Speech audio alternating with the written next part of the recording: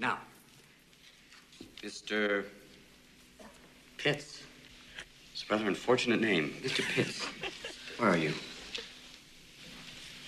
Mr. Pitts, will you open your hymnal to page 542? Read the first stanza of the poem you find there. To the virgins to make much of time? Yes, that's the one. Somewhat appropriate, isn't it? Gather ye rosebuds while ye may. Old time is still a-flying. And this same flower that smiles today, tomorrow will be dying. Thank you, Mr. Pitts. Gather ye rosebuds while ye may. The Latin term for that sentiment is carpe diem. Now, who knows what that means? Carpe diem. That's seize the day. Very good, Mr. Meeks. Meeks. Another unusual name. Seize the day. Gather ye rosebuds while ye may. Why does the writer use these lines? Because he's in a hurry. No. Ding! Thanks for playing anyway. Because we are food for worms, lads. Because believe it or not, each and every one of us in this room is one day going to stop breathing, turn cold, and die. I'd like you to step forward over here and peruse some of the faces from the past. You've walked past them many times. I don't think you've really looked at them.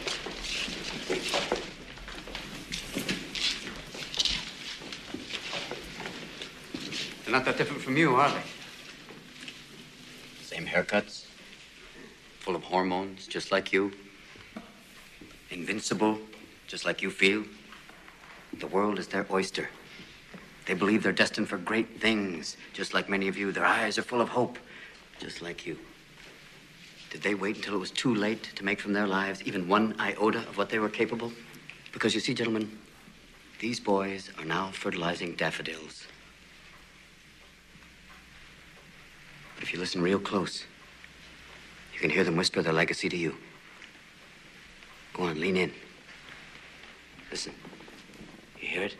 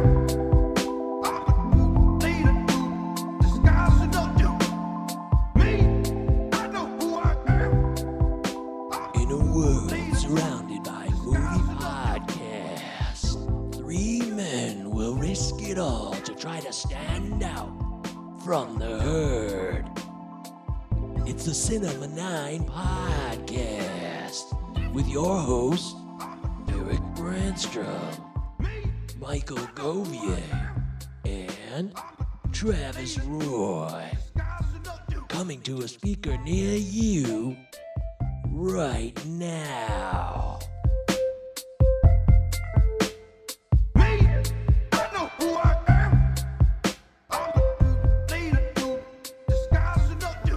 Welcome into the Cinema 9 podcast. My name is Michael Govia. You are listening to the Movie Buff Film Aficionado podcast about film, movies. That's what this is about. It's episode 24, so if you've never listened before, welcome in. It's really great to have you as a first-time listener. But if you've been around, you know the story, you know the routine. It's me and my co-hosts, Eric Brandstrom and Travis Roy. Travis, how we doing in Brighton? What's going on over there? It is a gorgeous fall day here. It's just like, oh, it's so cool, isn't it? It's not hot at all. It's like the perfect temperature. It just feels like bath water all the time the last few days. I'm in heaven. Yeah, I figured you would. You and I really. I love these. I'm ready for fall. I like This it is nice my and prime cool. It's not too cold, but it's cool. It's great. Feels like heaven, and it reminds me of a cool New England day. It reminds me of prep school. When I went to prep school at Brisk. Oh yeah, an academy, I was. yeah. No, then we have Eric Branstrom, of course, and he's joined by our special guest, Yeah. one and only Angela Branstrom. Hi, Angela. Hello. Have you ever been on a podcast before, Angela? I never have. Really? Welcome. Yeah, I never been on a podcast. Been on lots of Teams calls, but not a podcast. Not the same. Similar. It's like Yeah. it's like Zooming, kind of. Only Yeah. exactly. Yeah, Microsoft Teams is cool. Eric, how do you feel about Angela being on the pod? This is long anticipated, and I know you're excited about it. I gotta say, you were on the Arcane Cinema podcast. Ouch. You were in the top 10 films of the 1980s. Oh, yeah. That was to be fair. Oh, Is I your forgot. podcast streaming somewhere? Can I listen to that somewhere? Podbean is dead. They got sued. They're in bankrupt hell. No longer exists. That was kind of a friends-only podcast, anyways, wasn't it? And Yeah, I, how many? it was just like voices, no faces. So it was different. How many episodes you do, Eric? Do you remember? I think we did like 8 or 9. Oh, okay, great. Well, if you would have kept it going, who knows how big you would have been by now, right? Look at us. Yeah, I mean, we've been doing this for 6 months, 5 months, and we're exploding. No, it's great to have Angela aboard. Angela, real quick, favorite all-time movie? Can you say it right now? Favorite all-time movie? The Wrestler. Wow. Yeah, I knew that. I knew it was gonna be the Wrestler or Barfly. Mickey Rourke, either way. Mm, Well, not everybody has such a quick answer. I'm impressed. Yeah. Well done. That's been my answer since I saw the movie. Yeah, that's a great film. I love The Wrestler. Hey, if you love The Wrestler as much as Angela, why don't you send in an email, cinema9pod@protonmail.com. Hit us up on Instagram, cinema9pod. You can DM us, or you can DM us on Twitter, cinema9pod. And if you think The Wrestler is a terrible choice for greatest film of all time, do the same thing. Repeat what I just said, except do the opposite. All right, so we are going to dive into our main course soon. The focus of today's show will be, this is Angela's choice, by the way, so you can blame her or you can thank her, Dead Poets Society. Such a fine film. Is it? I don't know. We'll find out. And then, of course, we'll do our quarantine viewing picks at the end of the show. But first, we're going to open up. We'll talk about what happened recently. The Oscars have made some changes to their Best Picture category, right? Is it just Best Picture, or is there other changes too, Travis? It's just for the best if you want to be eligible for Best Picture from 2024 on. Okay. And we don't have to hash out every rule change here, but in essence, what they're trying to do is make Hollywood more inclusive, make Best Picture films more inclusive to all members of cultural backgrounds from everybody, not just white people. Everybody knows Oscars so white. It's been done a lot. And, with good reason. In fact, we'll get into this later, but Dead Poets Society, pretty white film. Pretty, I don't know. That was the first note I made to myself after I finished the movie. It was very white. Very white. Very quiet. Very white. Very yeah. white. Very white. Yes. Yeah, so I don't know, if it came out today, would it be the same? We'll get into that. We'll talk about that anyways. But Very different. bottom line is, I had just heard about this, and I have no problem with it. I'm always down for more exclusivity being removed. Being removed. I want to include people, and I don't see any problem with that. But if anybody else, I know Travis is for this completely. Eric, do you want to comment on this? Not particularly. Why not? I mean, as I think about the Oscars more and more, I'm starting to come around to what a lot of other people are saying, including like Bradley Cooper recently said that they're just a bunch of fucking nonsense. That they are a bunch of fucking nonsense. Like, what does an Oscar get you? It's about campaigning in Hollywood. You can buy a fucking trophy. I'm much more interested in, like, when it comes to like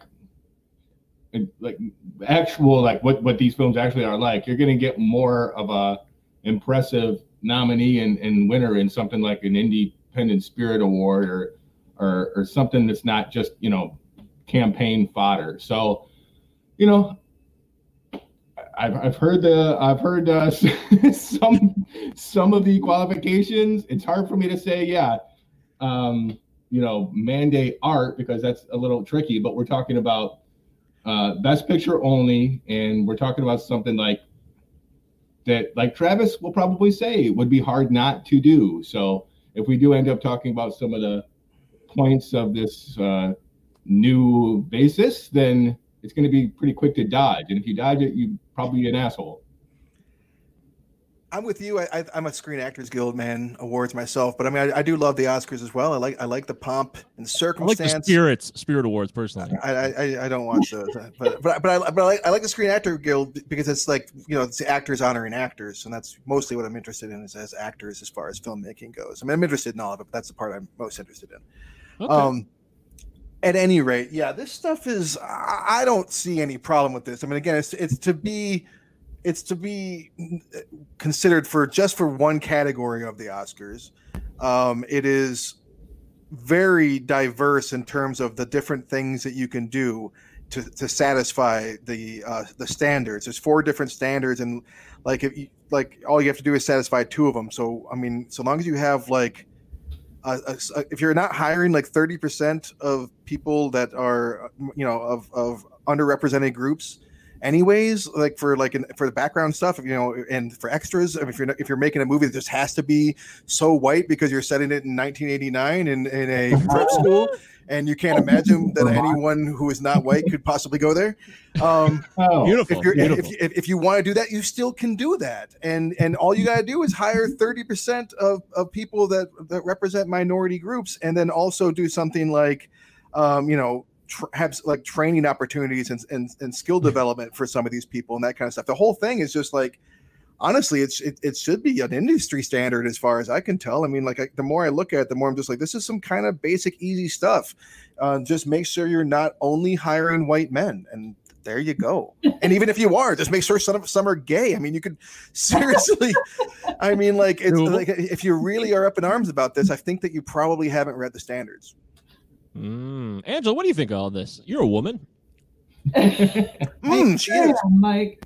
No, I mean, I think that it's sounding like inclusivity in the workplace. Sounds like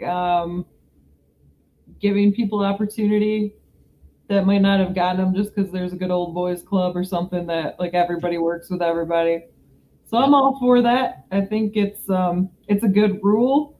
I think as far as some people might think before they do all the reading that you can't tell a story from a certain perspective because of the characters, but it's clearly not that. You could have a lot of different aspects in the crew represented. So I think it's not even an issue at all. And I think most people, even Clint Eastwood, he made the cool. Yeah, it was about a white man, but it was about a lot of other people too. And so, I mean, if he can do it, he's ancient. I mean, he's coming around. Okay. I mean, we're talking about a business that is. Can you still hear us? Yeah, dude, we're here. We're talking about a business that is fucking impossible to get into, even if you are a white male, let alone if you're from an underrepresented minority. Yeah. So having these opportunities for interns and production assistants be mandated, I think it's a good thing. I just get a little apprehensive whenever I see these mandates come down and say this is not going to be from now on after 95 years. Well, it's all bullshit anyways. It's like you said, it's the Oscars. It's trash. And I know Travis watches every year still. We cover this. Oscar parties. Yeah, you guys love your Oscar parties, but it doesn't mean anything. It means something in society. I understand that, but people don't take it seriously anymore. And the big issue is the advertising and the campaigning, the incredible campaigning. It's not like and that's the other thing. It's, of course, the opinion of the Oscars is objective, but the Oscars themselves are not objective. I don't see it that way at all. So, well, of course, the Oscars aren't, but I'm just talking about caring about them or finding them relevant. That I acquiesce. I agree. But Eric, you keep saying mandate. I mean, but it's not that anyone's mandating the art, though, right? No one's saying what kind of art you have to make. It's it's some pretty basic behind the scenes things and can be accomplished. So, I mean, it's not like anyone's trying to tell anyone how to do anything. And even still, you could just make whatever the fuck movie you want and not submit it to the Oscars. No one's stopping you from doing that either. So again, like the uproar to me seems from the familiar corners. Yeah, that's why I think it might even be lip service, because a lot of this stuff it's not even that hardcore, to be honest. Not hard at all. I think a lot of people do that by accident. Exactly. Seriously. Right. In a sense, I would go further, but hey, that's me. I'm a radical. Are like such a shit show anyway. They're saying this isn't going into effect till 2024, and I'm getting the opinion that they're putting the news out there just like they did with the most popular picture Oscar, and everyone's like, that's a fucking dumb idea. They're like, oh yeah, we're not doing that anymore. So it being pushed far out might be a way for them to just put it on BuzzFeed and see how many clicks it gets. They may do it, they may not. We'll see. But you're right. I hope they do it. Yeah, that's a good point. You never know what they'll do. But anyways, we want to touch on that, let people know that it's a thing, it's happening, and we're a movie podcast, so we cover things about film. Yeah, we love movies. Yeah! All right, well, let's have a little more fun now. Let's lighten the mood with some Would You Rather. Now, we did this about a month ago or so. We did the Would You Rathers, where we give you a movie character or a movie scenario. We pit them against each other. We make you choose. It's hell on earth, but you got to make a choice. So, Travis, what do you got? Well, I didn't go as gory or perverse this time. So Yeah, we went a little more G-rated this time. Oh, okay. We got kind of extreme last time. Yeah, I don't have any sleepers options this time, I promise. So, Oh no. yeah. Okay. I kind of regret that. I regret The darkest moment in our podcast, let's be honest. All right, so my options are: you can see one of two different 90s alternative movie bands. Do you see in their respective expected venues from the films? Do you see Hey, That's My Bike? There it is. Or would you rather see Citizen Dick? These are your options. Hey, That's My Bike from Reality Bites. Right. And Citizen Dick is from what? I'm blanking out. Singles. That's what I thought. Eddie Vedder on drums. You got Chris Cornell on something. It's a no-brainer. You got Matt Damon or Matt Dillon for some reason singing because he's like the actor. Yeah. And, I think. What do you guys think? Yeah, I don't know. I would watch Ethan Hawke all day long. There it is. Yeah, I would rather be in that bar watching that show. Well, wasn't one of his songs just like him getting mad at Winona Ryder's character? So if you're like, oh, this song sucks. No, I'd be entertained as hell. Yeah, I think I gotta go with Hey, That's My Bike. I love that band. I'm just more personal. I love singles, but I'm more fascinated by the ever evolving name changes. Hey, That's My Bike. What were the other names? They had like 4 other names in that movie too. But Hey, That's My Bike stood out. Yeah, that's my bike.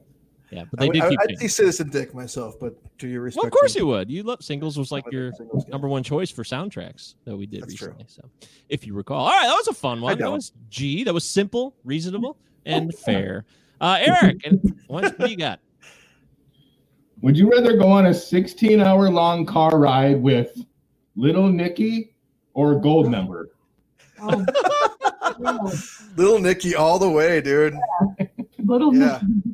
I mean, he can do some magical stuff, and once you get past the voice, he's got a good heart.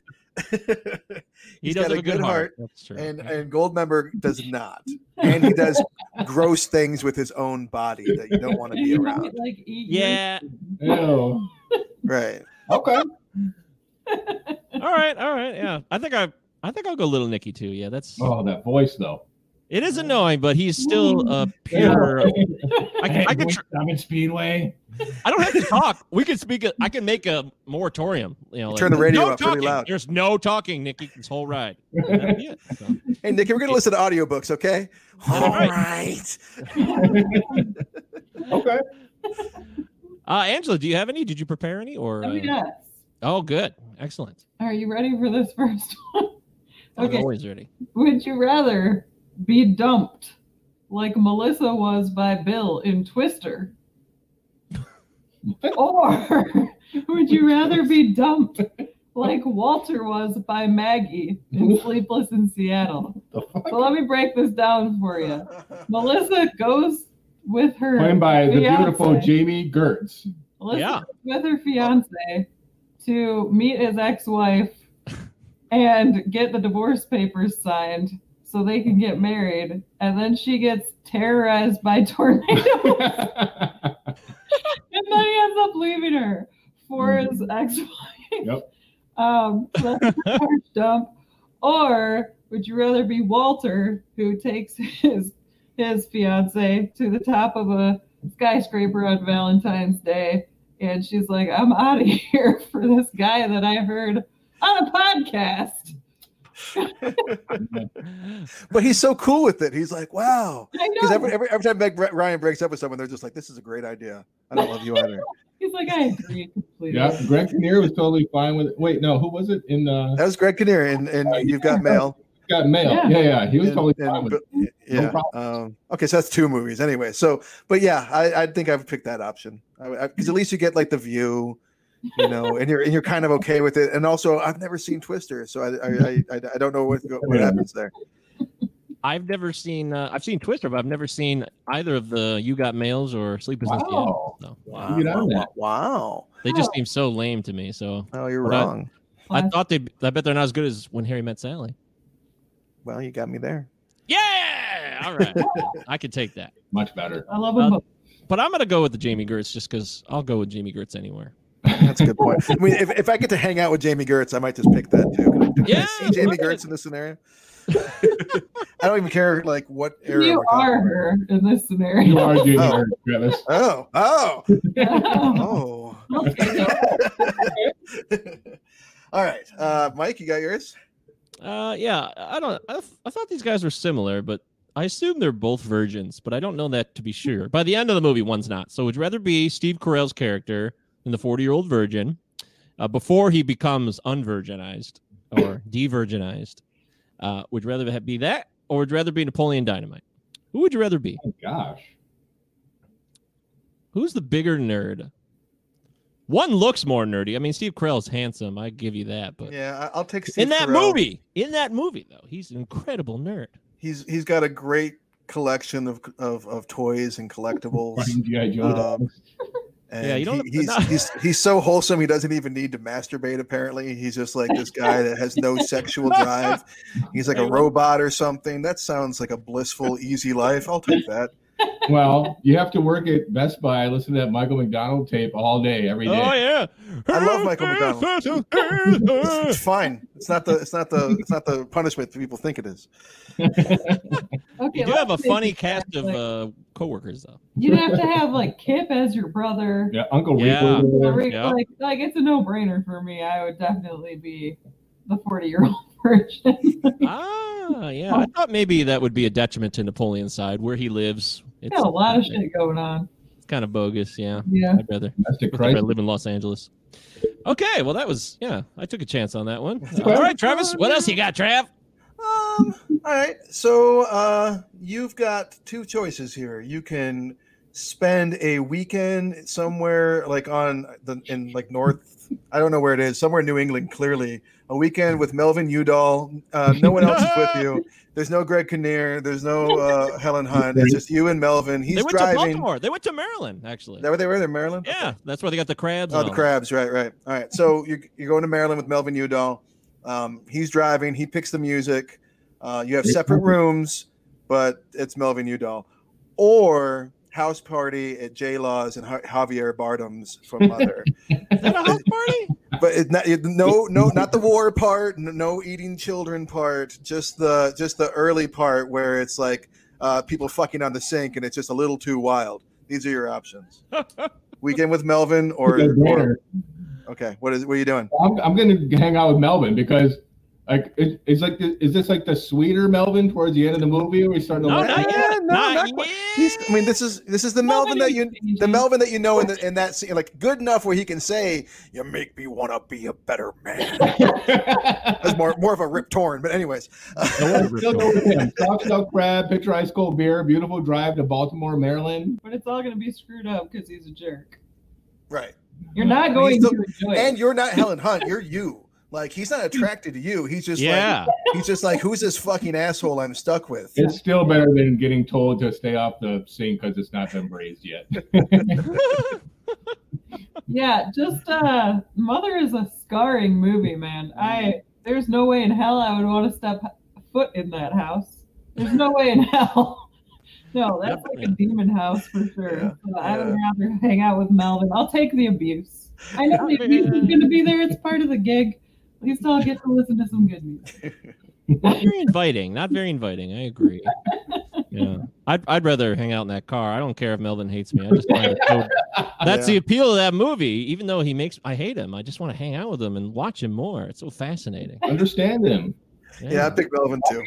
Yeah, I mean, he's got the emergency playlist too, so there's always that. We can listen to that all on repeat. So at least he's organized. He's a little bit racist, but he's organized. Okay, great. Oh, the worst kind of racist. Yeah, those are the worst. You're right. Organized one. Organized racist. All right, moving on. Eric, what do you got? Would you rather get clocked in the face by Ivan Drago from Rocky IV? Oh boy! It could, I mind you, it could result in a lifetime of severe brain damage, or kill you. A professional boxer killing someone who's unprepared to take that kind of punch to the face, that could kill you. Clocked in the face by Ivan Drago, or you have to make love to Mac from Mac and Me. Is a Mac a man or a woman? Do we know? Alien. I mean, we don't know what. Is there a hole? There's at least one orifice. Go to town. He's also childlike. He can procreate. Isn't he a child? Yeah. Wait, yeah, isn't he a child? You got to figure out how to do He's it. like a kid. I don't like where this is going. Alien kids this are sleeper like territory. adults. Aliens are born adults. They're not children. So clocked in the face by Ivan Drago. Severe. No, I'm fucking Wait. I want to know. Is this with the boxing glove on or no boxing glove? Boxing glove on in the ring, wearing like Trump. Oh, okay. I'll take the punch. Wait, can I have Viagra or something, or is it just like I have like summon the will to do this? You got. I mean, either way, if I'm getting punched or fucking an alien, what's that? As long as it takes, you got to muster up the courage and do. Yeah, that's right. It has to come naturally. You might be there a while. I don't have that kind of time, dude. Dude, my brain's already scrambled. I can't take any punches to the head. I'm fucking Mac. All right. There you have it. Fucking Mac. That was a good one. That's good. Angela, you got another one? Yes. Okay. Would you rather babysit Colonel Slade for a weekend and try to get him not to commit suicide? Oh boy. Or watch those brats from Adventures in Babysitting and hope they don't fall off a skyscraper in Chicago? Oh man. That was a tough one. I'll take the one asshole over the pack of assholes. And if he kills himself, I just close the door and hang out in the in the really nice suite for the rest of the thing. Yep, hang out in the oak room. Go back to Barrett, email Colonel Frank's niece or whoever the hell it was. Like, God, please don't bring up Al Pacino when we record the podcast, because all I want to do is just start screaming quotes from the movie. It's like everything will just devolve into me screaming quotes. I'm just getting warmed up. A bad man. Lads. What's a bad man? Get him out of here! All right. So yeah, I'm the man I was 30 years ago. I took a flame. It's only 10. He only needs 10 years. Anyways, it's I'll take Al. Yeah, I definitely go with Al. I don't fuck those kids, man. Even though Al's a dick, Al might make me live a little, and you know what? I want to live a little. So I'm a great ghost too. Even though I don't want him to kill himself, I do want to live a little. So maybe I'll learn something along the way. There you go. There it is. We all pick Al. I agree. I don't know what I'll learn from those damn kids at all. So I think, does she really learn killed? Yeah. Yeah. All right. Well, I think we can leave it at that. We could do this segment for hours. That was fun. It was a lot of fun. We haven't even broached Dead Poet Society yet, so we should probably rotate into that. Of course. Good one. Oh, yeah, one more good one? Okay, you're a special really guest. Good. One more. Go ahead. Would you rather eat at Dorsia? Yeah. Okay. Is that American Psycho? Yeah. Okay. Yeah.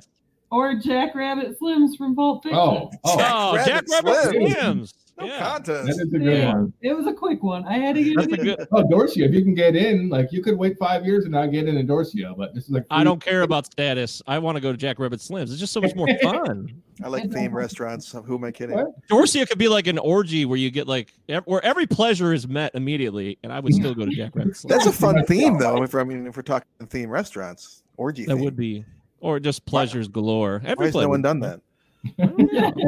Sounds like there might be some law issues there. But hey, that was a good one, Ange. I like that. Jack Rabbit Slim's always a great place to do the twist and reenact your movie career from 20 years prior. All right, so this is the Cinema 9 podcast. We're going to dive into Dead Poet Society. We're going to find out, does it hold up? This is a choice from our very special guest star, Angela. Hey, I heard you got the new kid. Looks like a stiff. Oops. Listen, don't mind Cameron. He's born with his foot in his mouth. You know what I mean?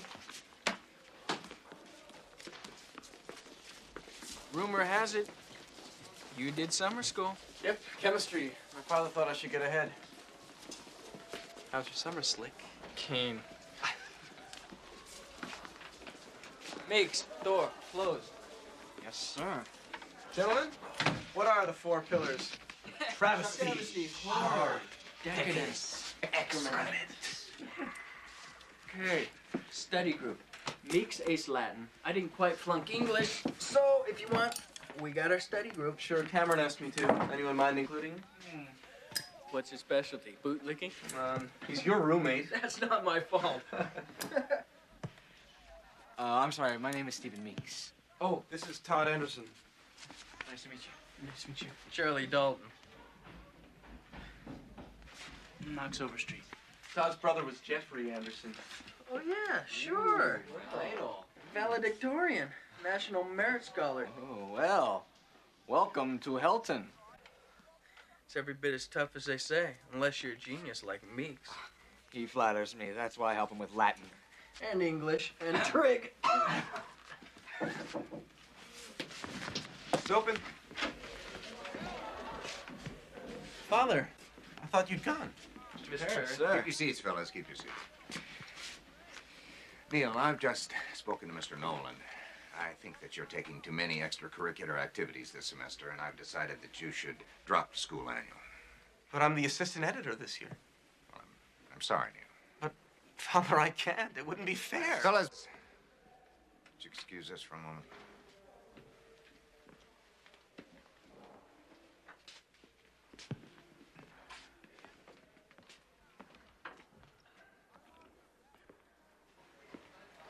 Don't you ever dispute me in public, you understand? Father, I wasn't disputing After you. you finish medical school and you're on your own, then you can do as you damn well please. But until then, you do as I tell you.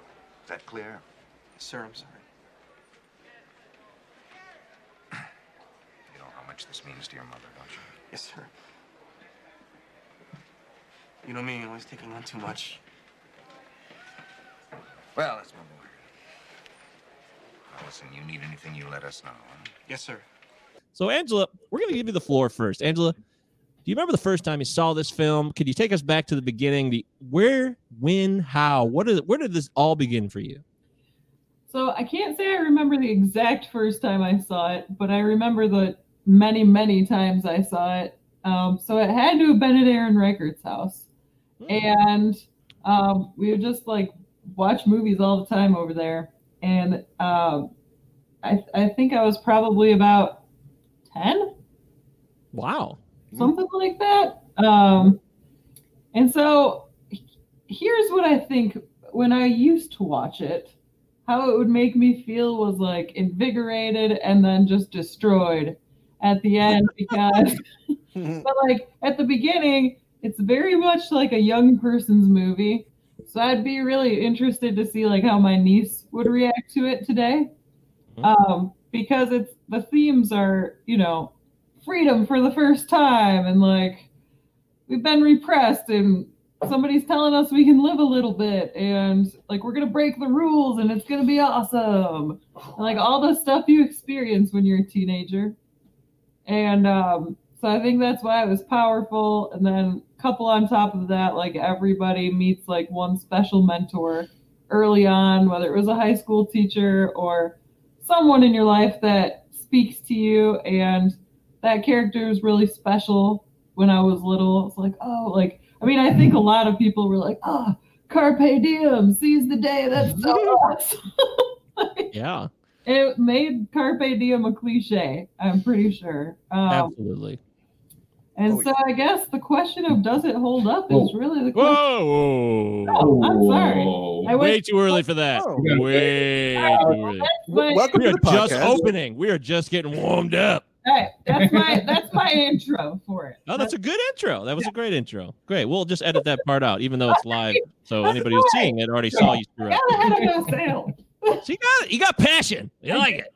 Yeah. All right, Travis, take us back. The first time you saw it on VHS tape, right? No fucking idea. No recollection. Yeah. Sometime in the early mid '90s, and that was the last time I saw it, once or twice. Wow. It's been a long time. So it didn't strike you. Not that you recall, obviously. Not particularly.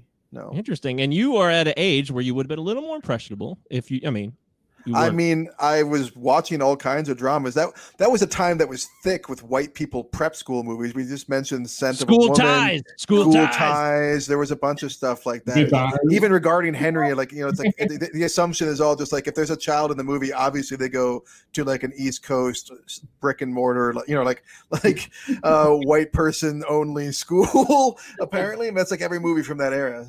We should have done. I wish Angela would have picked School Ties now, man. Angela, why didn't you do what Mike wanted you to do? You did this. Yeah, I love that. Brendan Fraser. Yeah, now I'm focused on the wrong movie. Okay, so not a fond memory for you, Travis. That is interesting. Eric, come on.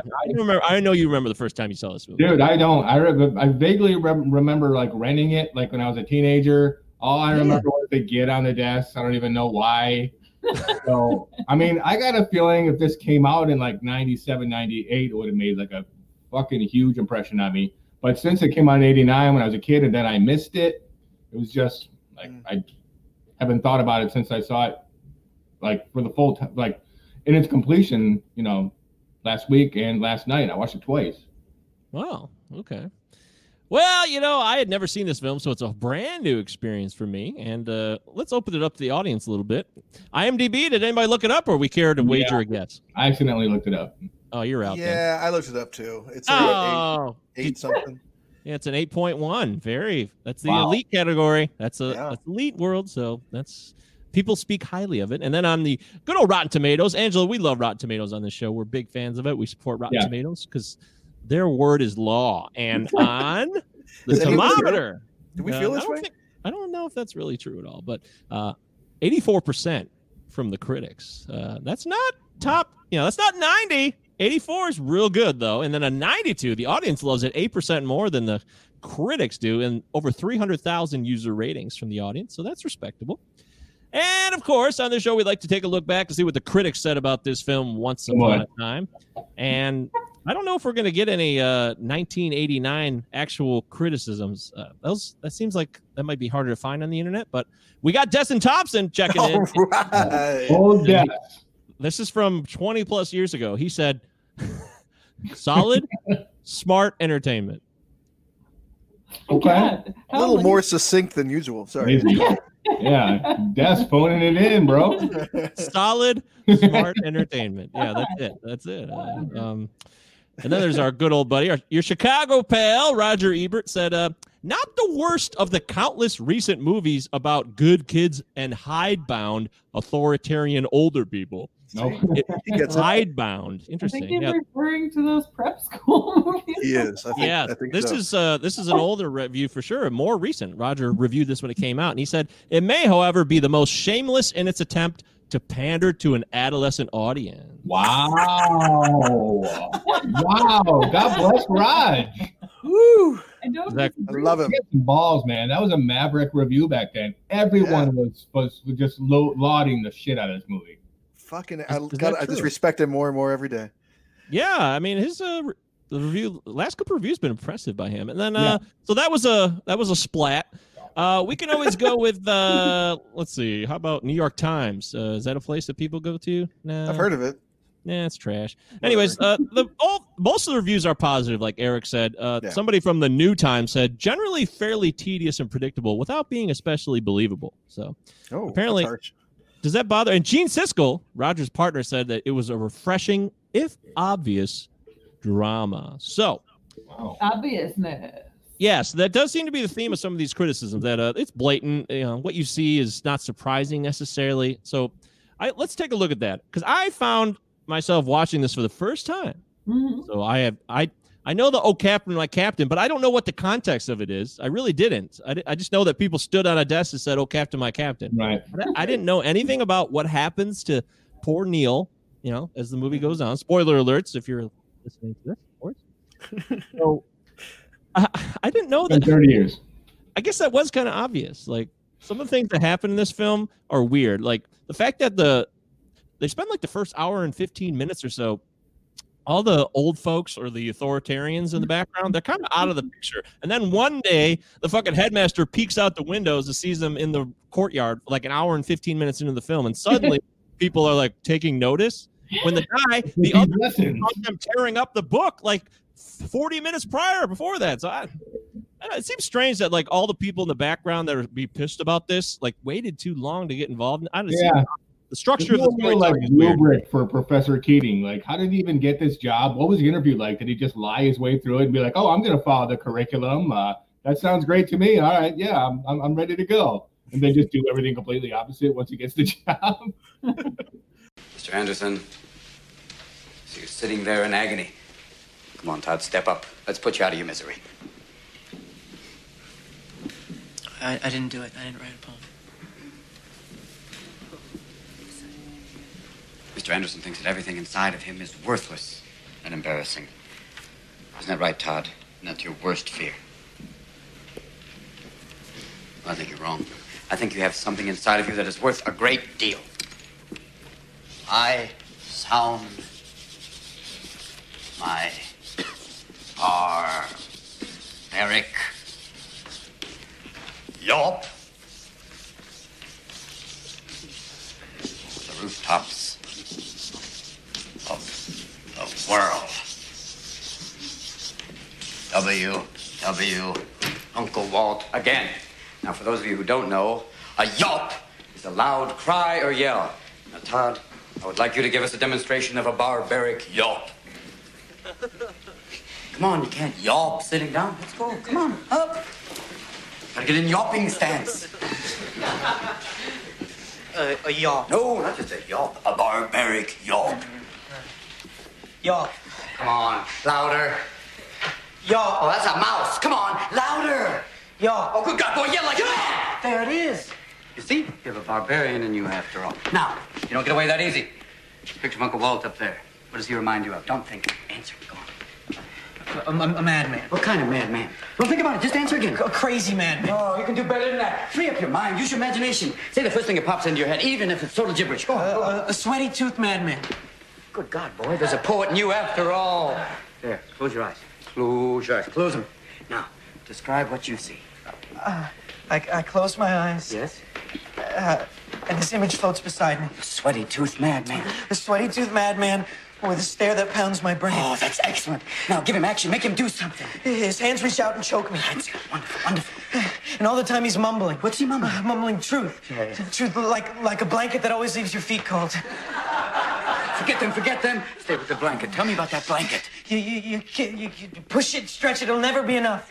You kick at it, beat it, it'll never cover any of us. From the moment we enter crying to the moment we leave dying, it'll just cover your face as you wail and cry and scream.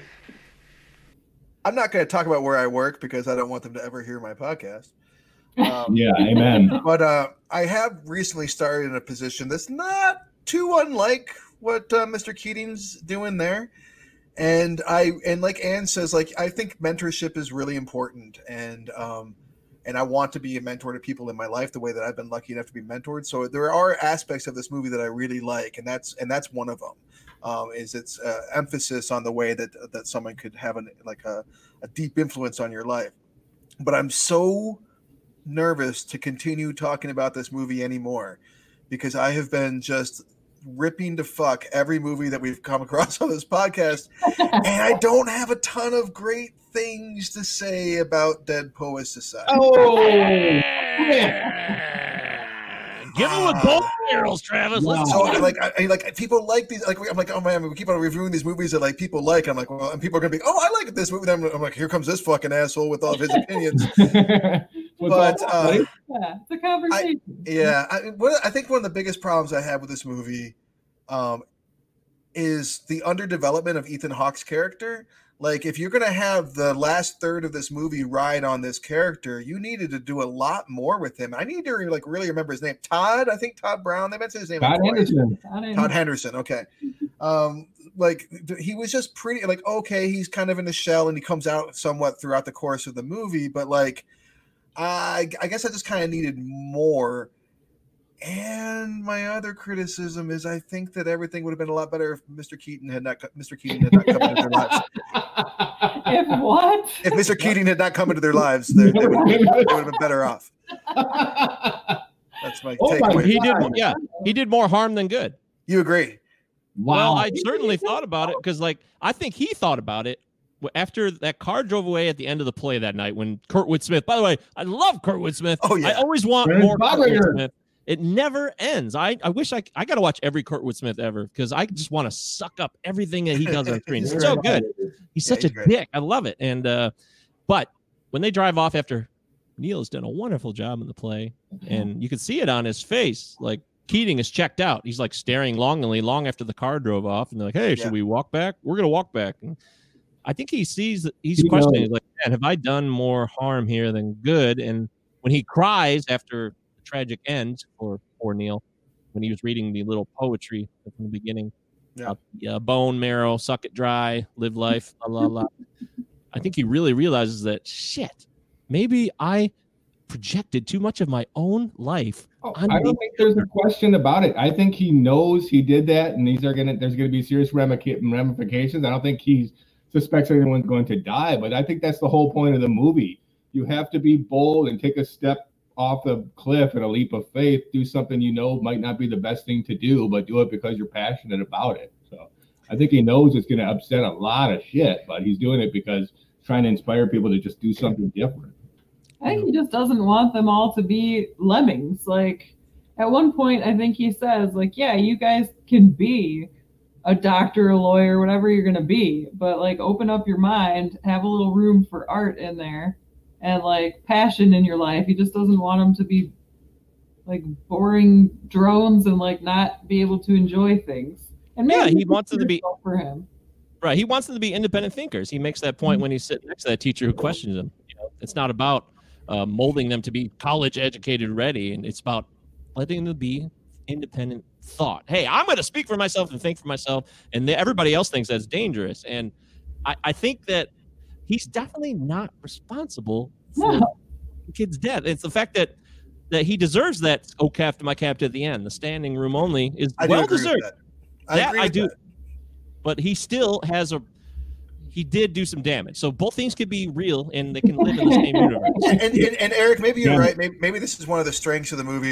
If I consider it differently, I do agree that like he clearly has a positive influence in the lives of everyone who survives his class, or at least about half of them or so. But with this particular kid, like, so yes, I agree that he deserves the applause, their accolades or whatever, and I agree that that he's not exactly responsible. But I asked myself as I watched the movie, like, what happens to Neil if he just has some boring ass teacher that that reads the textbook, God forbid, which that textbook was a joke, but I'm just kidding. What happens is he goes away, and as soon as he's out from under his father's son, he probably starts fucking all the dudes in his dorm, and just has like the time of his life, and is completely free and lives forever and is very, very happy. If he had just if he hadn't pushed, like Keating pushed him, like into that, especially that particular conversation. He's like, you need to have this conversation with your father. Like he tells him, like to have a confrontation with his father. I'm like, I don't know how much that does him any good. To me, that advice was more like, like, this is something that you need to discuss with your father. Like, I can't tell you to be in the play. Obviously, you have to talk to him about it if that's what you want to do. That's how I think it. Like, he was actually trying to do the right thing. Oh, like, no, I know he was. I know he was. I don't know. Well, that's too bad. I feel bad for Keating. Well, I think he knew, like, I think he came there to throw in a monkey wrench. That's why, like, they hinted his wife's in, like, London or something. I think he knew he was going to be fired probably after all this came about. It's not like he's not going to find out all this stuff that's happening to these kids is going to be a detriment to the school. Like, there's no scene at the end where he's getting fired and they have to show him arguing like, I'm doing good for these kids. You don't understand. I think he knows what's going to happen the entire time. He's going to be fired. You know, aside from the kid dying, which is horrible. Well, that's a terrible tactic as a teacher. Like, if you want to make an impact in kids' lives, you like, and you want to have like a paycheck and you want to have a steady income. Like, I'm just going to blow into this school and like just burn it the fuck down and say whatever I want until they fire my ass. Right. Exactly. Could be I also thought, PTSD. yeah, I thought the whole suicide buildup, like, they really drew that out, man. Like, I'm like, okay, he's got the windows open. All right. Is he gonna just go out and walk in the snow for a while and then go back to bed? And tomorrow will just be the rest of his boring life. I really wasn't convinced that that's where it was gonna go, but then as I saw he's gonna go down the stairs, it led to an obvious. I saw that coming, and it's not like they're trying to trick me necessarily, but it really seems like, as a first-time viewer, it seems like they forced his suicide. Like, I just don't think he would have done that. It just seems like he would have just took off. He was a coward, so he would have ran away at the very least. Like, I'm out of here. I'm just going to run away. I just didn't see him doing that. Yeah, I kind of felt similarly. Go ahead. I think again, and you're making me laugh, Trask, because every time you say that this guy should not have been giving them these lessons, I think you're right.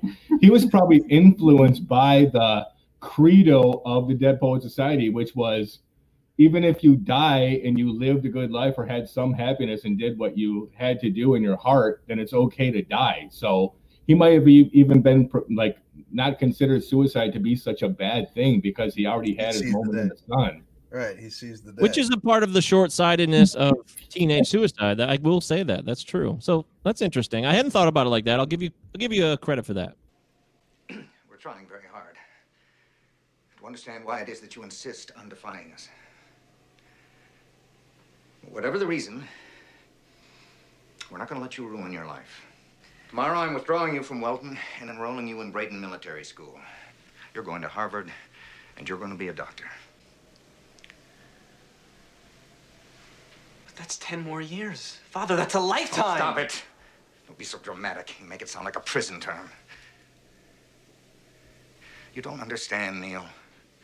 You have opportunities that I never even dreamt of, and I am not going to let you waste them. I've got to tell you what I feel. What? I've been so worried What? about- Tell me what you feel.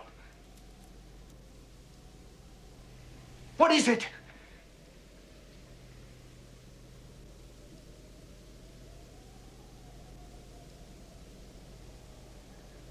Is it more of this acting business? Because you can forget that. What?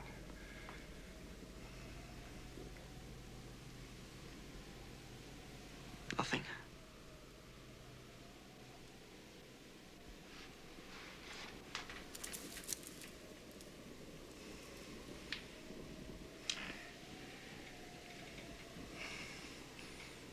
Nothing.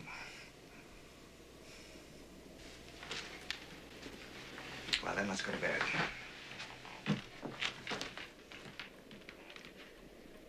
I have to say, as a photographer, that the suicide scene is beautifully shot. We should talk about Peter Weir. That's a good point. No, so awesome. I remember it when John Fields when photography. I was young too. Like, before I knew about all like camera angles and lighting and shadow and stuff. I remember the impact of that scene. It was crazy. It was some acting, but it's like he's got like Neil's skinny like shadow on the wall. And then when he's like slowly walking down the stairs, it's like building up. And then the part that always got me was just like the dad waking up, knowing something's wrong. And it's the first time in the movie that you see him vulnerable. Like, you don't hear the gunshot, but he did. And then he's like, oh no, like you could tell he knows something's wrong. And then, yeah, it's a little too late when how he shows his love for his son, but it's pretty powerful. Yeah, and that performance. I don't know the woman's name, but like he's okay. He's okay. Like that's a really good scene. Yeah, between the two of them. Yeah, what's that? Good. But I was kind of confused. Like Kurtwood Smith's character makes it seem like they're like destitute and they can't afford to send them there, and yet they live in this gigantic fucking mansion. Their house is they had a nice office, a very nice office. I thought it was very well finished, but he worked his ass off to get there. Okay, that's the point. How rich the rich people are. People there. It's another level. Yeah. Right. Relatively. I understand in these movies, like, aren't they like 16, 17? Can't they just do whatever the fuck they want to when they're adults? Like, why does he have to go to a military academy for 10 years and go to medical school? Because when you're young, you feel trapped. But we're looking at this like adults too. You gotta go back, and you have to know what it's like to be a child or a youngster, and be like, hey, I'm in this family. This is all I know. They've given everything for me. He obviously feels the impact of that. And it's not just easy to blow it off. Hey, I'm an adult. Fuck it. I'll do my own thing now. It's a lot harder when you're still up and coming, and you have so many unknown fears of what the real world is. So I think we have to give more credit to that. I mean, I wish I could have seen this movie when I was 17, 16. I wonder what I would have thought of it then, because I think it would be different. We've got an Academy Award winning screenplay by Tom Schulman. So is it up to par? Does it deserve the Oscar? Is this one of the great scripts of all time? And what are the main problems with it? I don't think it is. Go ahead, what Angela said is, the way it's shot, it's beautiful. There's so many scenes when Josh Charles is riding down the hill with all the birds, and I mean that's really cool. It looks great. Riding in the woods with their trench coat. That's my favorite part. Yeah. When we first go to the cave, they're all like these little goblins. Elves. All of a sudden, they're elves. All of a sudden, they're fucking elves.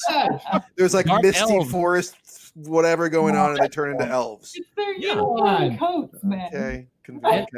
But as far as the screenplay, it does make sense. I actually think it's a pretty solid screenplay, and it actually seems like it belongs in its time. The mother is like this. It's so 50s. It does seem like 50s shit. Like silence. Mother it doesn't say anything, and this dominant father saying what's what. And I'm not saying it's right at all, but it does seem believable, especially for that period of time. I'm so glad you brought that up. Just really quick. Because I was wondering on my first viewing, why does this take place in 1959? Like, couldn't we get much more from it if it was like today, like in 1989 in a prep school? Like, because some of like the lessons even seem antiquated. Like, of course they know that like there's more to life than just this. Like, does it need to be a period piece?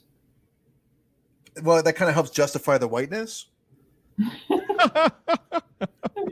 I bet that school was just as white in '89. I guarantee it. Probably. Look, I don't know that so as far as the script goes, I feel like there are like, I don't know, man. I feel like the strengths of this movie are the acting. Even though we haven't talked about Robin Williams that much, but I think he could have done this in his fucking sleep. This is Adrian Cronauer who hasn't without his coffee yet. This is not hard. This was not hard work for him to do. But everybody else, especially what's his name, Robert Sean Leonard, is that his name? I think he does really, really good work. I think that the direction is really good, but and the script has these two really kind of melodramatic moments that are emotionally effective, but like it's easy to make them emotionally effective. The suicide and the tables standing at the end. The rest of the movie, to me, I just kind of didn't really care. Didn't really care what was going on. Just didn't really care about about Josh Charles' thing with the girl. Didn't really care about. That was actually entertaining, but yeah, I'm with you. And then he like starts feeling her up when she's unconscious. I'm like, good, punch this fucker. That's fine. Punch him again. I don't know. I kind of just didn't like. I had moments where I felt emotion, but like they were the most emotionally manipulative moments. So I just didn't really feel like this movie just didn't like dig into me in a way that I would think like a best picture or a best screenplay movie might do. And yeah, that goes back to Mr. Henderson.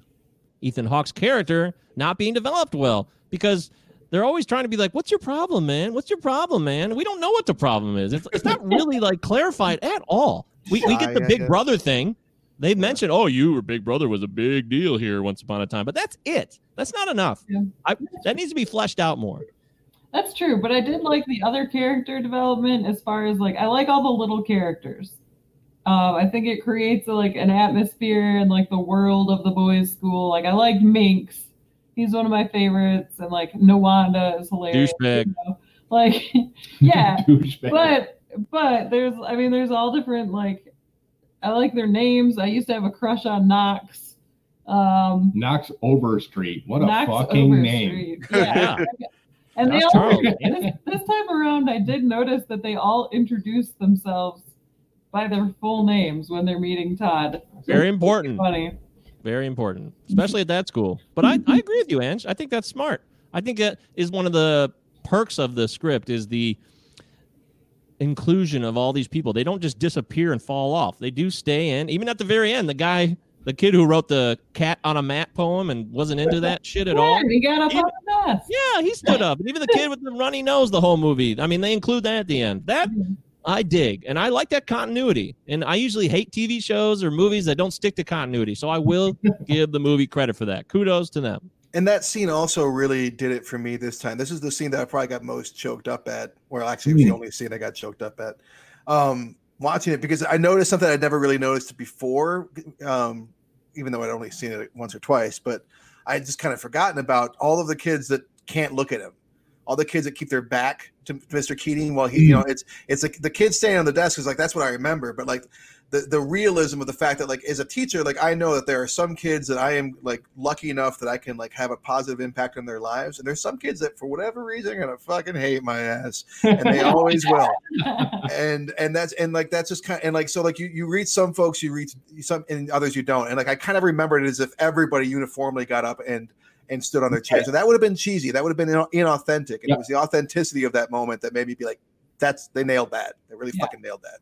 Understanding Poetry by Dr. J. Evans Pritchard, Ph.D.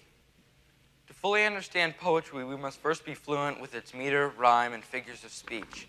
Then ask two questions. 1, how artfully has the objective of the poem been rendered? And 2, how important is that objective? Question 1 rates the poem's perfection. Question 2 rates its importance. And once these questions have been answered, determining the poem's greatness becomes a relatively simple matter. If the poem score for perfection is plotted on the horizontal of a graph... Mr. Keating, they made everybody Mr. sign Anderson? it. You gotta believe me, it's true. I do believe you, Tom. Leave, Mr. Keating. But it wasn't his fault. Sit down, Mr. Anderson. One more outburst from you or anyone else, and you're out of this school. Leave, Mr. Keating. I said leave, Mr. Keating.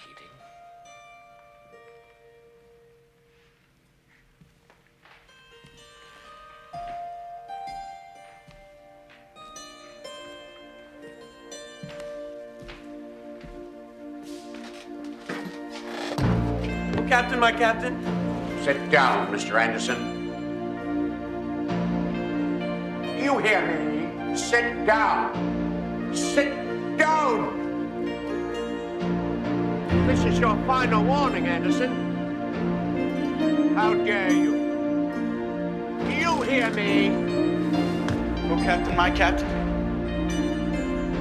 Mr. Overstreet, I warn you. Sit down. Sit down. Sit down. All of you. I want you seated. Sit down. Leave, Mr. Keating.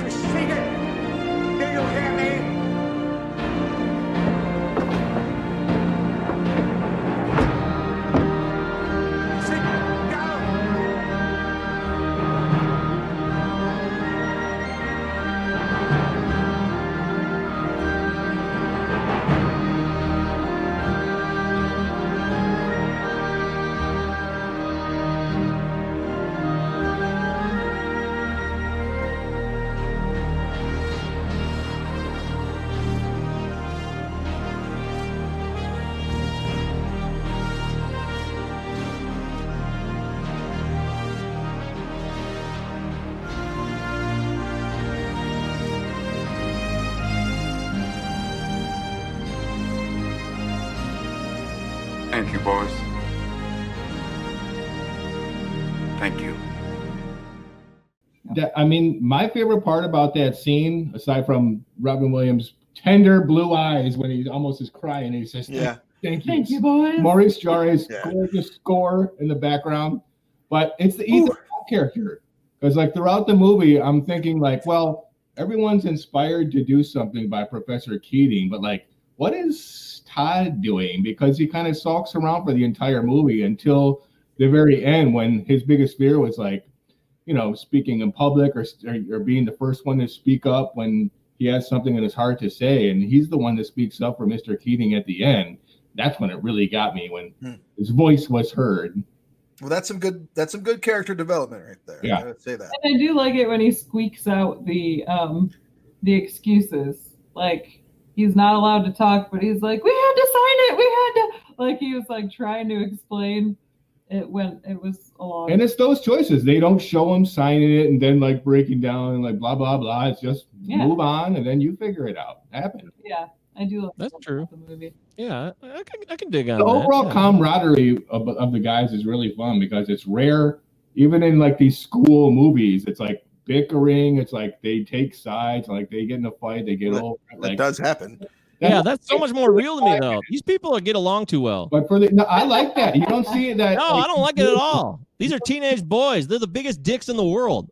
Yeah, but like we encouraged each other growing up, and like you don't see a lot of movies where just friends encourage each other throughout the entire thing and like want to like each other to do well. Yeah, but you can do both. You can encourage and be like, then fuck this guy, and then they get pissed off about little things. They do get in little tiffs. They're not major though, but it's not a criticism. I don't care. I mean, the redhead kid, he turns a traitor and gets punched out, and kind of the guy from The Way of the Gun. He makes some decent points also, but yeah, he does have some good points. I like it how they go in a cave. All right, you guys, you got to remember this when you're a kid. They found a cave in the woods. Yeah. And read poetry, and it was fun. Well, I didn't do that. Like, but you know what I mean? Like, it's just like the dumbest thing ever, but they made it like magical and fun. Yeah. Because it's just like, because they're kids. That's all it takes is a cave and a book. Right, That's and you're Nawanda. That's why I called this White People the movie, because it was so white and so lame. Oh my gosh. We're going to read poetry in a cave. We're radicals with their fucking coats on. This is the whitest movie I've ever seen, and I'm going to stand behind that. Where does Nawanda keep getting his lady's lipstick? Where is it? Yeah, where's this keep coming from? From Laura Walters. But do you think? I think in reality we would all go to the cave and be like, "Do we really have to read the poetry, or can we like just drink and smoke and tell jokes?" Well, they do drink and smoke. I'll give them that. So they do cut loose a little bit. They did that before Professor Keating came, and that's my point about them. Like, how much do they need Keating? Because they're all like not completely object to the real world around them. That was something else that I kind of picked up on as I watched the movie. I'm like, there's moments where I feel like we're supposed to kind of feel like they were just these dead souls until Mr. Keating comes and breathes life into them, and like it shows them like cavorting when he's not around, and like you're kind of supposed to think like, oh, like he's done this somehow, or like I'd like, okay, we're just putting too much on Mr. Keating here, who again also is kind of not. I mean, maybe it's a good thing that we're somewhat distant from the character because we only ever see him working, or other than when he's fired. Like we don't know, like we don't get a lot of his interior thoughts and that kind of stuff, right? Like you kind of he's kind of a blank slate, which teachers kind of are. So I guess maybe that's a good thing too. There's some pluses and minuses to the movie. I'm not of one mind on it. A couple of minuses for me, since you brought it up, because you guys are probably thinking like Angela's a huge fan. She's not going to have these minuses, but I will say growing up, I thought that it was really like charming. Like I thought Knox's persistence. Knox Overstreet persistence with Chris was like, oh, it's so romantic. And I remember watching that party scene and just thinking it was like normal and like he was making a move or whatever.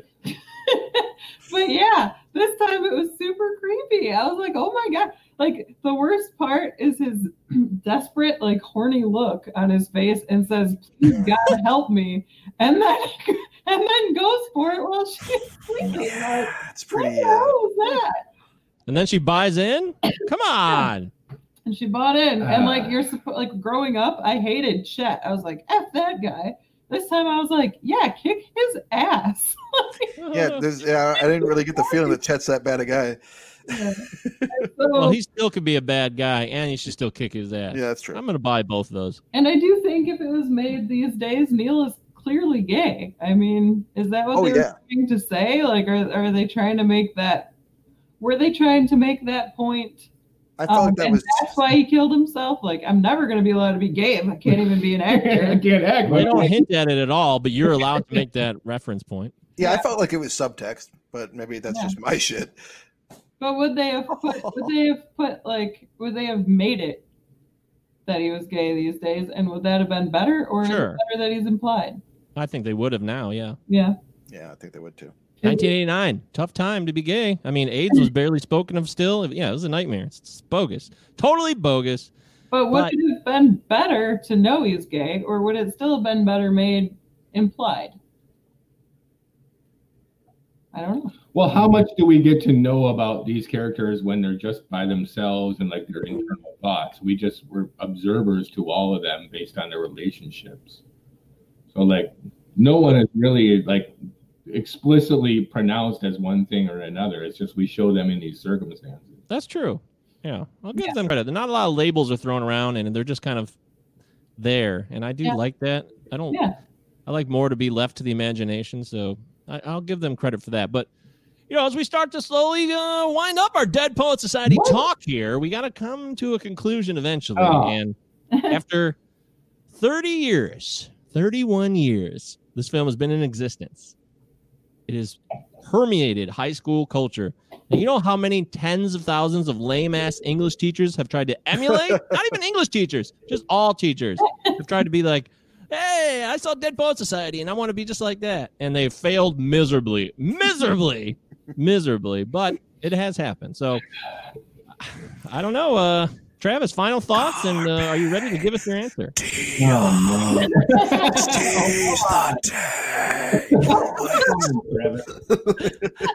Zombie Dead Poet Society. That's That'd be what cool he if this does. is a zombie movie, actually. That's the very subtle ticking of the clock in the background. So I felt like this movie in a lot of ways is heavy-handed as fuck. I felt like some of the, I felt like Williams. I'm a huge Robin Williams fan. We've barely discussed him because he's practically a non-entity in this movie, and that's a stretch. I mean, I don't know, like this. It just didn't feel like. All right, it's not the best Robin Williams movie. He does give a few impressions. He snuck in a few impressions with Brando and which actually probably detracted more than helped. It did. But, it's like, you're not doing this in this film. Why are you doing this? Right. You don't have to do this. You don't have to. But maybe he was told to. I don't know. He couldn't help himself. No fucking way. But later on in movies, he's able to rein that in. Anyways, so I mean, there are emotional moments in the movie that really struck me. But I also kind of walked away with like, there's a reason I hadn't really thought about it. Don't really care about it. So I'm gonna do a thing, when it comes to like, does this movie hold up or not? If we were doing it as a percentage thing, I would say I 49% don't care about this movie, but 1% tipped over because I got emotional at the seat thing, at the standing at the end. So I'm gonna give it it holds up. Oh wow! Barely it holds up. Just fucking. Oh, it does hold up. Yeah, okay, I'm saying well, just fucking barely it holds up. Oh wow! Okay, Eric Branstrom, what do you have to say? Yeah, I really liked it. Like the first time I saw it, I told you last weekend, I was like critical as hell. I've got like 5 pages of notes just being like, these lessons are obvious. He's not even right about the Robert Frost poem. It's not even about that, because if you read the poem, you'll know that like both blah blah blah.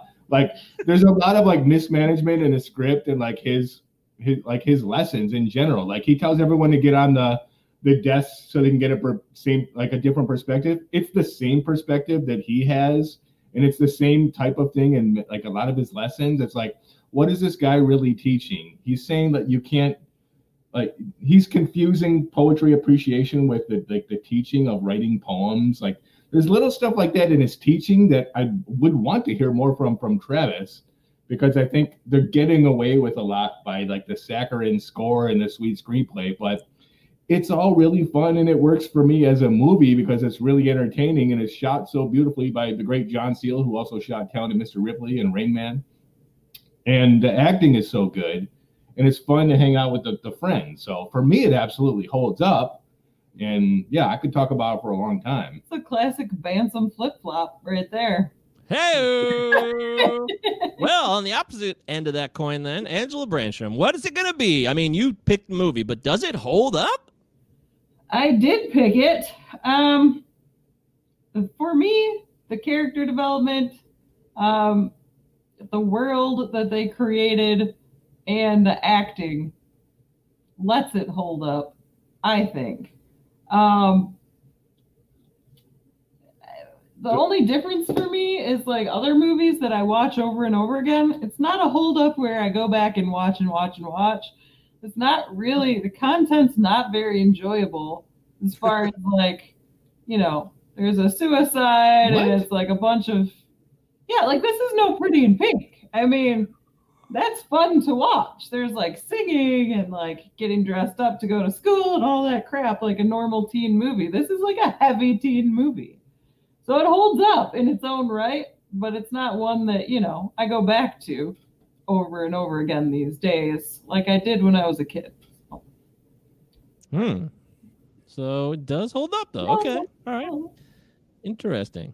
Not a strong endorsement, but from none of us. A lukewarm endorsement. Lukewarm fucking endorsements here. What do you got, Mike? Yeah. No, this movie does not hold up. I'm not thinking about it. It's very easy for me to make that choice. And maybe if I got into it got in my nostalgia wheelhouse when I was younger, it may have changed things. But since it doesn't have that going for it, you know, like Dick Tracy does, this is easily a not holding up film. I think there's a lot of things you could have done differently. I think it's done poorly on several fronts. It's beautiful. It is lovely to look at, but so is I don't know. Think of something awful that's lovely to look at. Great. Yes, it is lovely to look at, but lava, you don't want to walk through it, but it's cool to look at. Yeah. You think about things that were made, you know, Confederate statues were made. Confederate statues probably look really good. They're probably fine art, but they're made with the intention to be tributes to Confederacy, which is about slavery and oppressing people. So I don't find that beautiful at all. So I don't think those hold up, just like I don't think this film holds up. And this film is not racist, but it's certainly just so fucking white, and it's too white. It's just too white, and I can't get past it now. It's Delaware in 1959. I'm too caught up in 2020. Does it hold up in 2020? No. We're back to the same spot we started. It's white. Just too white. Yeah. He's entitled to his opinion. Yeah, white people colon the movie. That's what I'm calling this forever, and I'm sticking to it. White people, the movie. And it also didn't suck me in emotionally. I agree with most of the things Travis said. I just was like, I was skimming through on certain parts. When they're in the cave fucking around, I'm like, fast forward. Like, it just wasn't like striking me. I'm like, I'm just not feeling the plight of these mostly rich kids. And I know there's pain everywhere. Doesn't matter where you're from. I do understand that. But they just didn't do a good job of tying and sucking me in. So that's how I feel about it. Fair enough. Self-hating whites. The podcast. Well, they get out of movie jail next time we do that. We do that segment. All right. Well, what did you guys think? Let us know. Send us in your thoughts. You can DM us on Twitter or Instagram, Cinema9Pod. And you can email the show, cinema9pod@protonmail.com. Eric, do we have any emails this week? No. All right. Shocked. I am shocked. I can't believe that. Best answer. Well, I demand an email for next week's show. Okay? Right now. Live on this pod. Again. No kidding emails. Demanding emails. All right. So let's get into the closing section of our show. It's always the fun part for me. Quarantine viewing picks. Travis has been a busy boy. We know he started a new job. So last week he only had 2 or 3 movies he could offer. And I'm curious to see, Travis, have you been able to squeeze in any more films? Well, this week, last week I told you guys that I had started watching season 2 of The Boys. Well, I finished the second half of the second episode this week. Wow. You were killing 30 movies a week back in the day of the early Cinema Night podcast. Things have changed. Next. Okay, Eric, what do you got? We literally haven't watched any movies. We've been watching 7 seasons of Roseanne. Oh, that's cool. I love Roseanne. Like the original Roseanne, not the Connor? Yeah. Hey, the Connors is good, though. Wait, or at least what I've seen of it. No. So they're saying the original Roseanne back in the day, not the new one. Yep. Yeah. The first 5 seasons are awesome. It's getting kind of weird when like new Becky shows up and Roseanne had plastic surgery, so she's like prettier and like her face doesn't make you don't like my new face. But her face doesn't make all the funny faces anymore, you know. Oh. So it's a little She doesn't really make anything funny anymore, does she? Oh. Not since she got booted off her own show. I don't think it's that cut and dry, but she was funny. She made me laugh once upon a time. So Yeah. she's also has struggled a lot in life, gone through a lot of hardships. So I empathize with her in her existence. All right, However, that's nice. What about no other movie, Eric? You have nothing. No, I watched half a drive and then we turned Roseanne on. All right, Angela, come on, give me a couple. This is your chance to shine here. Give us a couple films that you would recommend to people, even if you haven't watched it over the last week. Oh. Well, you're putting me on the spot here. Yeah. I already recommended The Wrestler. So, Right. Travis brought up an excellent one earlier that I also recommend, which is I'm gonna recommend these two as one movie night. Start with Barfly. All right. Mickey Rourke, Barfly. He plays a barfly. He's a poet. He's a total Charles Bukowski, Barbie Schroeder film. Yeah. Specifically. It's crazy. It's one of the most amazing movies I've ever seen. And then watch Party Girl with Parker Posey. Directly following You have to tell me twice. It's one of the best movie nights you could have. I've done it twice with different groups of people, and it's like the levity that you need after. It's like good substance abuse levity. Yeah. Yeah, you got Liev Schreiber too, and that never hurt. Mm-hmm. Yeah, those are my choices. Those are my picks. Thanks, Ange. Wow. Well, this has been the shortest segment of this segment we've ever had. I will say that. Those are good choices, though. I've actually never seen Barfly, so I'll have to check that out. Wow. I have seen Party Girl. Huh? Did you watch Heaven's Gate? I have it now, but I haven't watched it, of course. But I do have it, so now I have no excuse left at all. But I did watch the most movies of anyone this week, oddly enough. I guess things have changed around here. I watched I did a showdown, a double shot of Snowden, Mr. Edward Snowden. So I watched Snowden. Oh, Mike Govia watching an Oliver Stone picture? Travis's favorite director, Oliver Stone, starring Joseph Gordon-Levitt as Edward Snowden and Shailene Woodley as his confidant. Lindsay Mills, I think her name is. So I like it. It's really solid. It's not like too Oliver Stoney. It's pretty straightforward. You'd probably hate it, Eric. It's like a procedural almost. Did you do the fact checks? Like, who wrote the screenplay? That's a good question. I don't know, but I'm very familiar with the Edward Snowden story, and I found no weird shit in it at all. So nothing to fret about, as far as I could tell. It was written by Oliver Stone and Kieran Fitzgerald, so it was teamed up by many of them, including Luke Harding, who wrote the book, and Anatoly Kucherena, who was a human rights lawyer who helped smuggle Snowden out of Hong Kong. So there's a whole book that he wrote about it as well. So there's a lot of writing credits that are connected to it. I enjoyed it. Beautifully shot, too, actually. Some lovely scenery in Hawaii, which is always beautiful. Hawaii looks great on film. Always has. Oh, yeah. Especially Aloha by Cameron Crowe. Great film. I'm more of a 50 First Dates man myself. I'm actually serious. I walked right into that one, didn't I? Yeah, you did, Mike. Shit, that movie's terrible. And I love Cameron Crowe. Christ. All right, fine. Anyways, so yeah, I watched Snowden, and then I'm like, well, shit, I got to watch Citizen 4. I never watched it. So I watched the documentary, because I watched the movie, them dramatically retell it. Why not actually see the real fucking drama in front of you? And it was intense, really intense. Yeah, I'll say.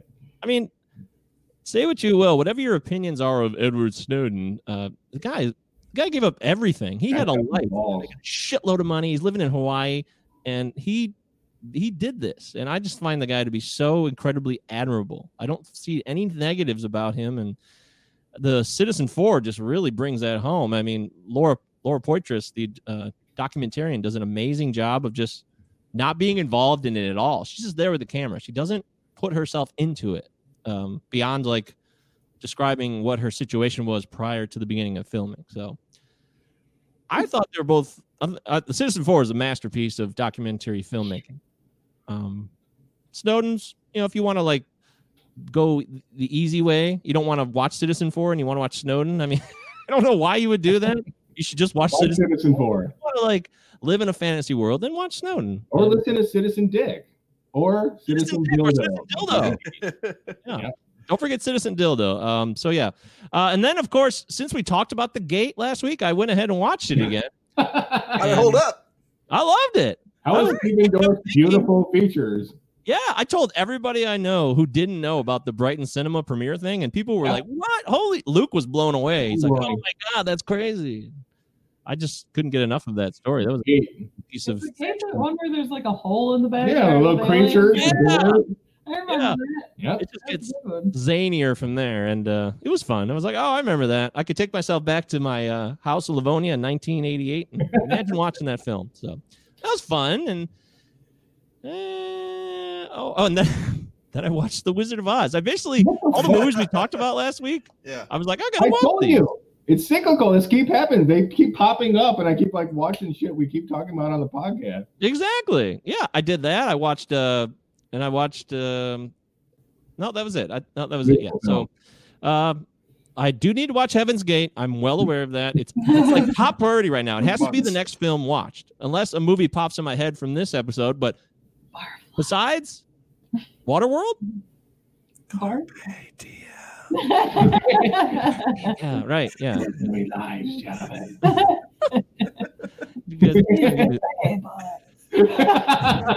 Seize the day, boys. Come on. It's so wet. Oh no! See, I ruined it. Oh, yeah. bud. Terrible All right. callback, Mike. Okay, so that's it. That's what I got to offer. That's what we have to offer, and then that will do it for another wonderful episode of the Cinema Nine Podcast. We love having you guys listen. Thank you so much for tuning in. I feel like we're forgetting something crucial here. Dude, next week, what do you got for us? Well, we're gonna get to that. Let me do my thing. Well, if I was listening, I would have hung up already. I would have hung up. You guys are terrible podcast listeners. It's all about. All right. We want to give Angela her farewell commentary. Angela, any final words about movies in general? Anything that you want to add to the show at this time? Wow. I'm not very good at overarching statements. I'll just go ahead and say I love movies. Mainly most movies from the 90s. I'll email you guys some more suggestions. Is this from Almost Famous? I dig music. Yeah, like that's all I got. I don't have any fancy thing. I just love movies, man. Been watching them my whole life. Beautiful. Making them a lot of my life. You're simple. I like things like butter in my ass, lollipop in my mouth. What? Absolutely. Okay. Well, thank you, Angela, for joining us. It's been so wonderful having you on. For next week's show, we are moving forward. So Travis has the floor. Oh boy. All right, here we go. So I have a movie. Pick the next film. So I have a movie in mind. I've really deliberated. I've really pulled a mic on this one. I was like basically deciding now as you guys were talking. Because it's got some actors in it we've already talked a lot about, but I kind of wanted to throw back to this time in my life. When I was a teenager, speaking of teenage years, I really went through, I tried a lot of hats on, I skanked, I was a punk, I tried all these different things, but a part of my life that I like to kind of leave out of my story is the goth year. I had a good year or Oh, so where I was pretty goth. And I remember going to the mall Yes. and there was this store that sold like scented cologne type stuff, like this oil. And I remember I bought this oil solely because the name that was on it, that was called, and I just wore it for fucking ever. Like even well into my non-goth years in like secret shame, I would put it on my cologne that was called the Vampire Lestat. So we're going back to 1994's Interview with the Vampire, directed by Neil Jordan, with a script by Anne Rice. We're getting straight up 94 goth. Recording. What's that? I'm ready right now. Let's just start the show. Does it count if Mike's dead. He's not thrilled with No. that. Yeah. I'm so excited. This is a great pick. Mike, get your horror belt on. And pull up your pants. It's gonna be I know what to expect. This one I have seen, so I did watch it 3 years ago for the first time. So I'll go back again, though. I'll give it a fresh look because I've only seen it once. So who knows? Maybe. All right. Maybe I'll find something. There was a special. cologne called Lestat. It was like a kiosk. There was some kiosk that like it was clearly just like what the other things were called like moon and like runes and stuff, and then there was like the Vampire Lestat. I'm like, yeah, that's I'm buying that. I was like, is there a Cool Water the movie? What am I missing here? Where's I'll tell you what, it was gonna be a horror movie either way because my next choice will probably be a horror movie too. So I'm I'm pumped. you guys when you're getting into the horror season here. when I choose, pretty much. Oh yeah. Well, it could be these two. They'll probably throw something at me. I'll have to watch, but that's okay. I watched it in the Mouth of Madness. I didn't think it was terrible. Oh, the Mother Madness. We watched it for the show, Eric. I'm sorry? We watched it for the show. Remember? Yeah. I'm so excited for next week. Loving the Mother Madness. What the fuck is going on? All right, cool. So next week, Interview with a Vampire, and then in about a month or so, we'll do a listener's choice. We'll go back to that. We'll bring you guys back into the fold, and we'll see what happens. Maybe Ange will get another one in there. Who knows? You got one in already, so you got two in already now. So you're like ahead of Luke. Good, because Luke is very intense, but he's a good man. Thorough. All right, thanks for listening, everybody. Cinema 9 Pod next week. Interview the Vampire. And if you want to follow along, watch the movie, and then we'll talk about it next week. So thank you. Cinema 9 Pod, protonmail.com, Cinema 9 Pod, all social media.